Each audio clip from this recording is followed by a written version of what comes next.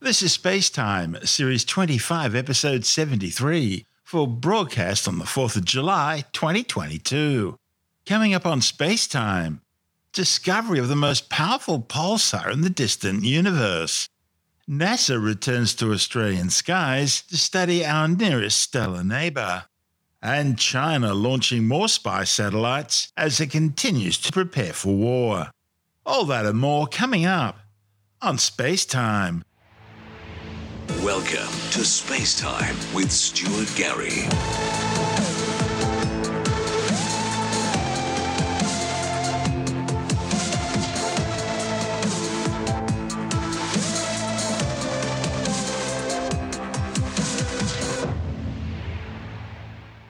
Astronomers have discovered one of the youngest and most powerful neutron star pulsars ever seen.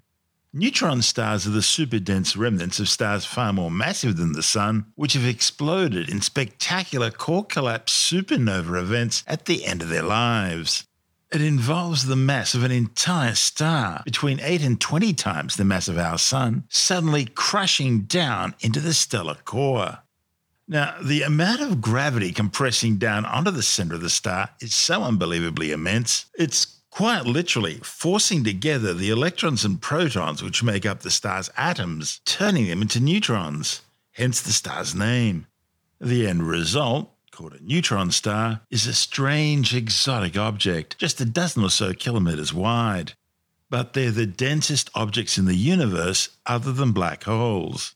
And now, scientists have found what may well be the youngest and most powerful neutron star pulsar anywhere in the distant universe. The claim is based on observations from the National Science Foundation's Very Large Array Radio Telescope in New Mexico. The data indicates that a bright radio emission being powered by a spinning pulsar's magnetic field may have only recently emerged from behind a dense shell of debris generated by the supernova explosion. The object, catalogued as VT1137-0337, is in a dwarf galaxy located some 395 million light-years away. It first appeared in data from the Very Large Array Sky Survey in January 2018, but wasn't there in an earlier image of the same region of space made by the Very Large Array's first survey in 1998. As astronomers peered through the archival data, they found it continued to appear in subsequent sky survey observations by the Very Large Array in 2018, 2019, 2020, and 2022. One of the study's authors, Dylan Dong from Caltech, says what they're most likely seeing is a pulsar wind nebula. Now, a pulsar is a rapidly spinning neutron star, and a pulsar wind nebula is created when the powerful magnetic field of the neutron star accelerates surrounding charged particles to nearly the speed of light. The findings, reported to the American Astronomical Society's meeting in Pasadena, California, suggest that based on its characteristics, this is a very young pulsar, possibly only 14 years old, but almost certainly no older than 60 to 80 years. Now, comparing this Very Large Array Sky Survey scan to data from earlier Very Large Array Sky Surveys revealed 20 possible luminous transient objects that could be associated with known galaxies.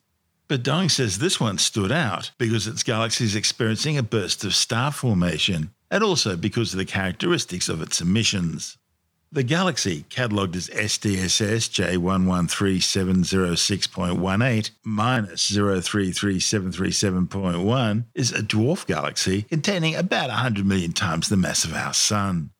Now, in studying the characteristics of the signal, the authors considered several possible explanations, including the likelihood that it's a supernova, a gamma-ray burst, or a tidal disruption event in which a star is shredded by a supermassive black hole.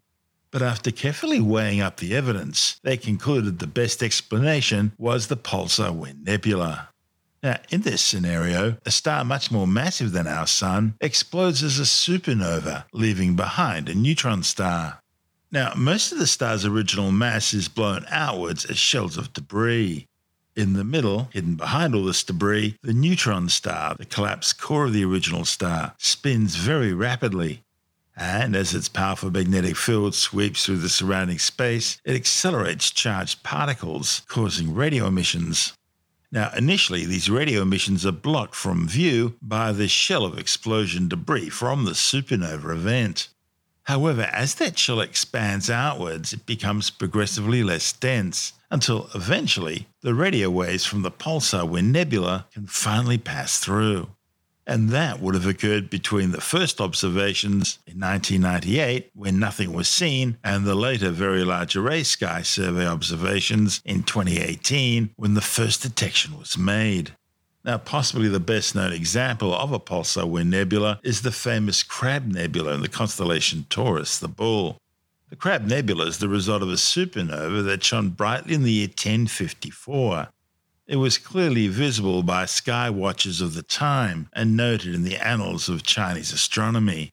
And even today, almost 1,000 years later, the crab remains one of the best known and studied objects in the sky, easily visible using even small backyard telescopes.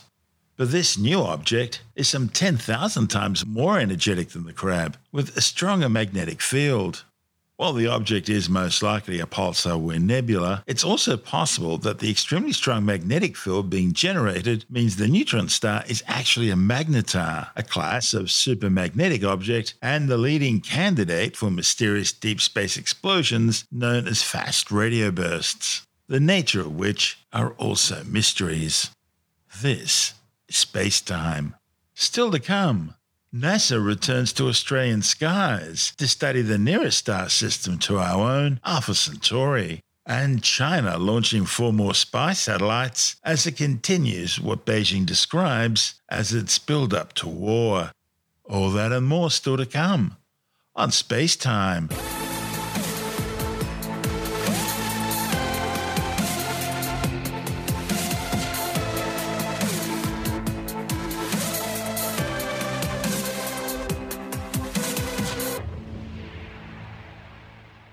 NASA has undertaken its first ever launch from a privately operated commercial launch pad outside the United States. The mission from Equatorial Launch Australia's Arnhem Space Centre near Nhulunbuy, some 640 kilometres east of Darwin in the Northern Territory outback, was the first of 3 suborbital flights the space agency plans on undertaking. The missions, all using Black Brant 9 sounding rockets, will each be carrying a different scientific payload. The first was designed to study our nearest neighbouring star system, Alpha Centauri, using an X-ray quantum calorimeter developed by the University of Wisconsin-Madison. The flight, which was delayed by just over an hour due to rain and strong winds, used unique X-ray detectors cooled to just 1/20th of a degree above absolute zero. The flight, which reached an altitude of over 350 kilometres, measured interstellar X-rays with unprecedented precision in order to better understand the interstellar medium between the stars and its influence on the structure and evolution of galaxies and the stars they contain. The second flight, which is happening today, is carrying Cystine, the suborbital imaging spectrograph for transition region irradiance from nearby exoplanet host stars. Developed by the University of Colorado Boulder, it'll study how ultraviolet light from the stars in Alpha Centauri affects the atmospheres of any exoplanets orbiting around them, including any gases that could provide telltale indications of life. The third mission, targeted for next week, will carry JUICE, the Dual-Channel Extreme Ultraviolet Continuum Experiment, also from the University of Colorado Boulder. JUICE will measure a so far understudied part of the extreme ultraviolet light spectrum from stars less massive than the Sun, and how that affects the atmospheres of any orbiting planets. The Arnhem Space Centre was selected as preferred launch site because of its location, allowing astrophysics studies that can only be done from the Southern Hemisphere. But getting the 13-metre-tall Black Brant launch vehicles to the remote launch pad site wasn't easy, requiring a barge ride and some 70 NASA staff and multiple container loads of specialised equipment, all in all a significant logistical undertaking. Astrophysicist Brad Tucker from the Australian National University's at the launch site for the missions and says it's been a while since NASA last launched rockets from Australian soils. Yeah, so this is called XQC, X-ray quantum calorimeter. So kind of like an X-ray telescope, essentially looking at what we call soft X-rays and measuring the diffuse X-ray background, so kind of the background in the universe in X-rays. And there's a lot of reasons for these sources. It's very important to understand in terms of the evolution of the universe, the reason this X-ray light is there. Now, of course, with all of these missions, they're sounding rockets. They don't go into orbit, but they do go into space, and they are looking in targets in the southern skies, meaning they needed that southern launch. And so for XQC, it's had multiple northern launches, but as Dan McCannon, someone I was able to chat to, was desperate and has been desperate to launch from the south. Wind and rain caused havoc for the launch, so we had a total of an hour and 14 minutes worth of delays. But yeah, in the end, eventually the launch was perfect, great success. The science teams got the data they needed, or at least they wanted, at least the preliminary estimates. And yeah, the recovery went well. So the motor was recovered pretty quickly.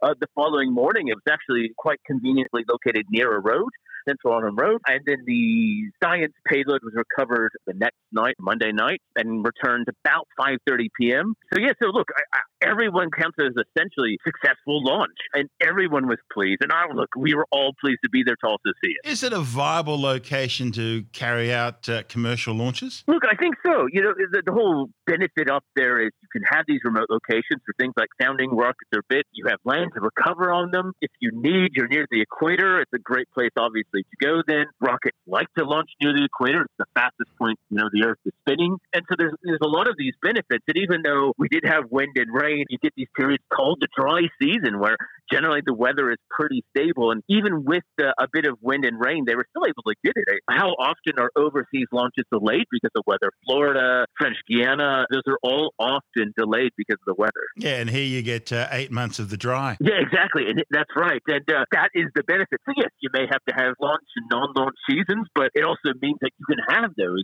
And with that predictability comes that reliability, and people can plan and schedule it. So given how big private commercial rockets and space is happening, more and more companies are coming online wanting to build those rockets, and they need places to build them. And there actually aren't that many spaceports, especially ones that can fit in. They're being swallowed up by a lot of the big companies, meaning that some of the smaller and medium-sized companies are having a hard time finding a spot. Is the Arnhem facility too remote? Is it difficult to get to? And what about accommodation for those up there? Is it a case of bringing your own tent, or can you be in comfort up there? Look, it was an interesting juxtaposition seeing a caravan on my left, 100 meters, and 400 meters on my right, a rocket. It was very remote. And by far, there's a lot more infrastructure to go, but they've made a good way already getting that. Accommodation is scarce, as you said. So getting tourism, which they want people to come and watch those rockets. There is a lot of work needed, but the town is behind it as well. And the traditional owners, they all see it, especially as a great pathway forward for the area. And we look at other places overseas where, there's a huge economy related to these rocket tourism, essentially, and they want that. They want it to become up there. And so, yes, there's work to be done, but I think people saw all of that potential with that first one. And we've got 2 more to go, one on July the 4th. Happy Independence Day. That's right. It's appropriate for the Americans who are there to launch. And a friend of mine is the mission scientist of that one, Kevin France, which will be a UV spectrograph to measure elements and properties of our nearest star to us, Sun Alpha Centauri. That's a mission called Histine, which is a UV spectrograph to measure the properties of Alpha Centauri in what we call the near ultraviolet range, so just out of the range of the visible spectrum, a little bit further away than the ultraviolet light that burns us. And Goose is the third payload on the 12th of July, another ultraviolet spectrograph that's looking at the extreme ultraviolet, very short wavelength. Once again, Alpha Centauri. And, these are specifically because Alpha Centauri, it is that nearest star to us besides the sun. There's a lot of searching for habitable planets or potential habitable planets around there, and characterizing the star is a very important part of that. That's Brad Tucker, an astronomer and astrophysicist with the Australian National University. Located just 12 degrees south of the equator in the Gulf of Carpentaria, the Arnhem Space Centre is ideally suited for equatorial missions. And the operators plan to ramp up operations over the next 5 years, eventually undertaking up to 50 flights a year, using 3 launch pads now being developed at the facility. But it's not alone. As well as equatorial launch, work's proceeding on 3 other commercial launch facilities in Australia. Southern Launch are developing a polar launch facility at Whalers Way on the South Australian Eyre Peninsula near Port Lincoln. It'll be used to launch orbital rockets on polar trajectories over the Great Southern Ocean. The company also operates a rocket test range at Cuneba, 40 kilometres from Ceduna on the South Australian west coast. The range tracks west over the Nullarbor Plain, allowing rockets and their payloads to be retrieved after launch. Meanwhile, construction is also proceeding on the Bowen Spaceport at Abbott Point on the North Queensland coast, which will be used for equatorial orbit launches by Gilmour Space Technologies' new Ares rocket. It's expected to have its first mission later this year, with rockets flying east over the South Pacific Ocean. This is Space Time. Still to come. China launches 4 new spy satellites as it continues its preparations for war, and later in the science report, monkeypox continues to spread globally, and scientists still don't know why. All that and more still to come on Space Time.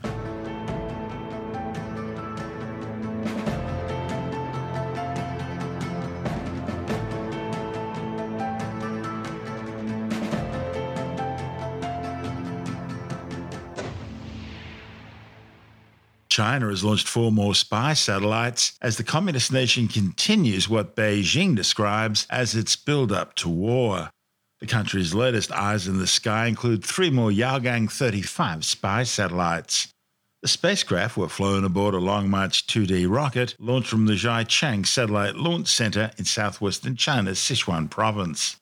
Beijing describes the spacecraft as remote sensing satellites, mainly used to conduct scientific experiments, land resource surveys, crop yield estimation for agricultural products, and for disaster relief and prevention operations.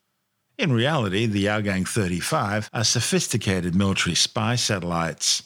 Analysts understand the Yaogan 35A and B series are both high-resolution reconnaissance imaging satellites, while the Yaogan 35C is a radar or signals intelligence gathering electronic surveillance satellite.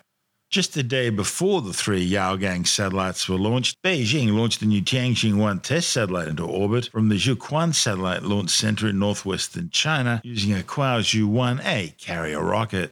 Beijing describes the Tianjin-1 as being mainly used for experiments in space, such as local space environmental detection. However, analysts say it's actually a new design lightweight signals intelligence electronic surveillance spy satellite. Since 2016, Beijing have launched more than 190 Earth observation, surveillance and reconnaissance satellites designed to provide near-continuous high-resolution and electronic monitoring of areas of interest to China. That includes at least 40 Gaofeng and 92 Yaogan spy satellites. This is Space Time.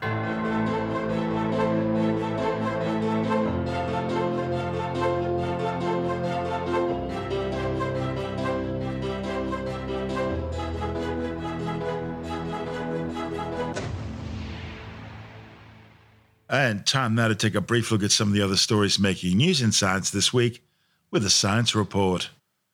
New preliminary research suggests the strain of monkeypox behind the current outbreak, which is spreading fast globally, is closely related to the strain responsible for the 2018-2019 outbreak in Nigeria, where the disease is endemic.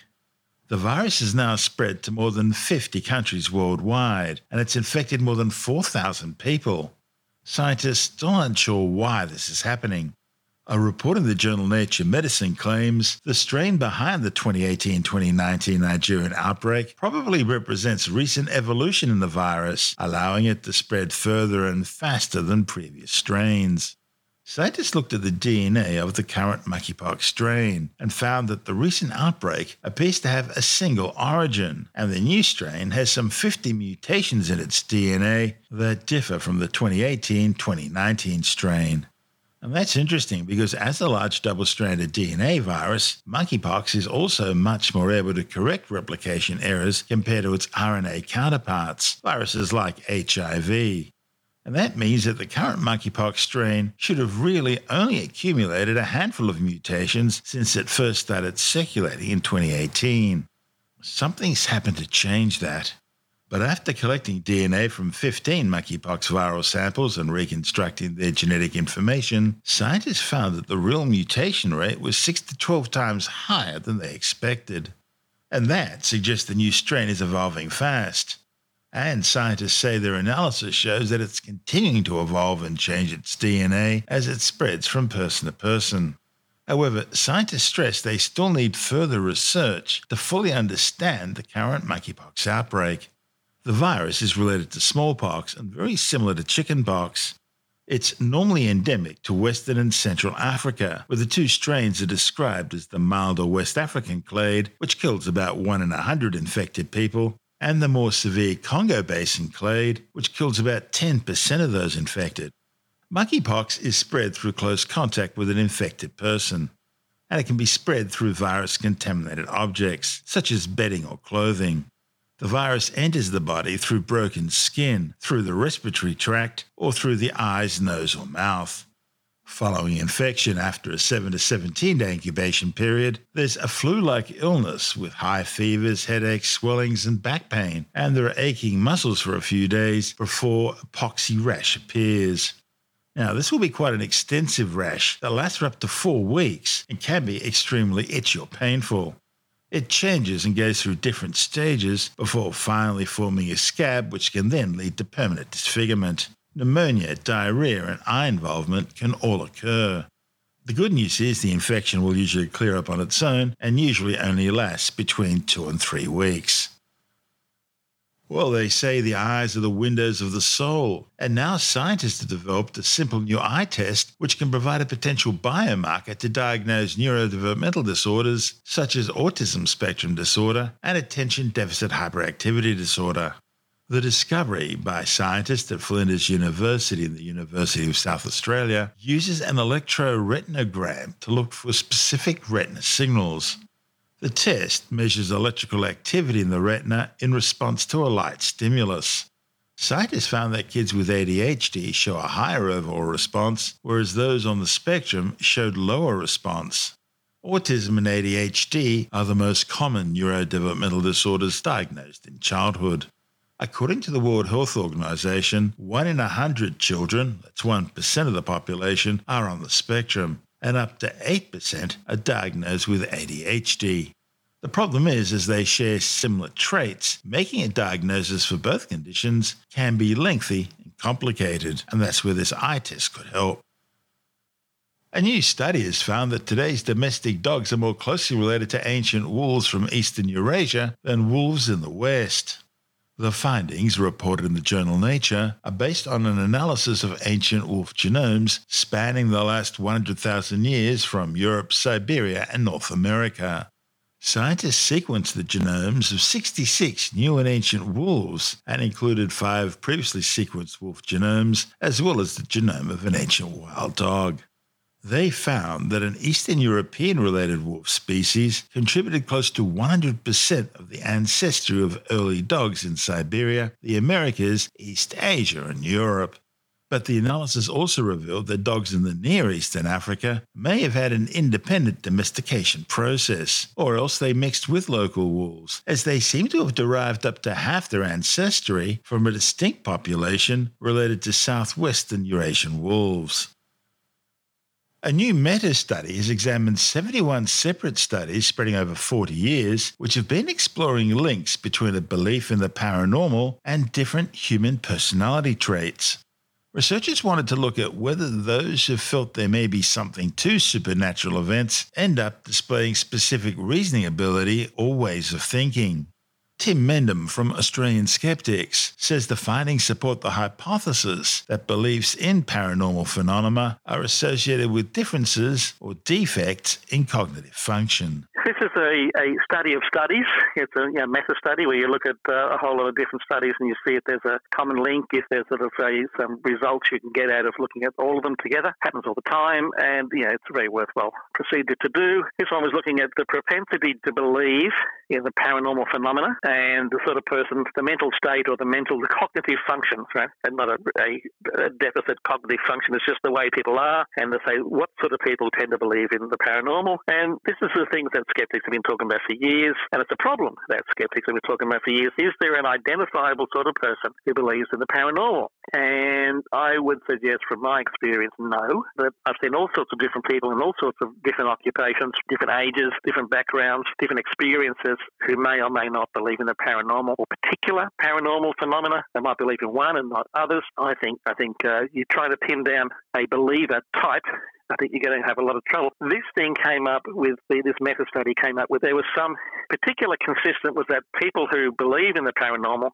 have an intuitive thinking style. They tend to use their imagination more, I would suggest, rather than rational. Yeah, they go with a gut feeling rather than looking at the facts only. Yeah, the guts are not a good thing for thinking with. They're good for eating with, but as far as sort of making life decisions based on your gut feeling, sometimes it works, but often gut feeling is actually based on the experiences you've had anyway, and you don't have to do a lot of thinking when you know I'm not going to cross the road when there's cars running everywhere. That's a gut feeling, but because of experience based on it. So this is one of those studies which says more work needed. I mean, I'd love to know. It'd be great to know what's the sort of person who believes in anything. You know, is there a type? You might get a generic result, but it's as applicable as summer is hot and winter's cold. You're not going to get much more detail out of it than that. But still, it's an interesting thing to do. They compared these 71 studies that were done over 40 years, some time ago. None of them are particularly brand new. And they said they're okay, but they said there's some methodological problems with them, well, there always is. Mainly of detail of how they actually monitored people, how they controlled the experiments, how they controlled it for environmental issues, or even the researchers themselves rather sort of committed to these topics. Nothing in them is actually about do the paranormal events exist. The things that people believe, are they true? This is just the sort of person who believes this sort of stuff. I couldn't find a profile that matched. To me, it's a hard one to do. I'd love to see it. This is something that skeptics like to talk about. Why do people believe? It's as important as what they believe. But trying to find a solution to this sort of stuff is hard, very hard. That's Tim Mendham from Australian Skeptics.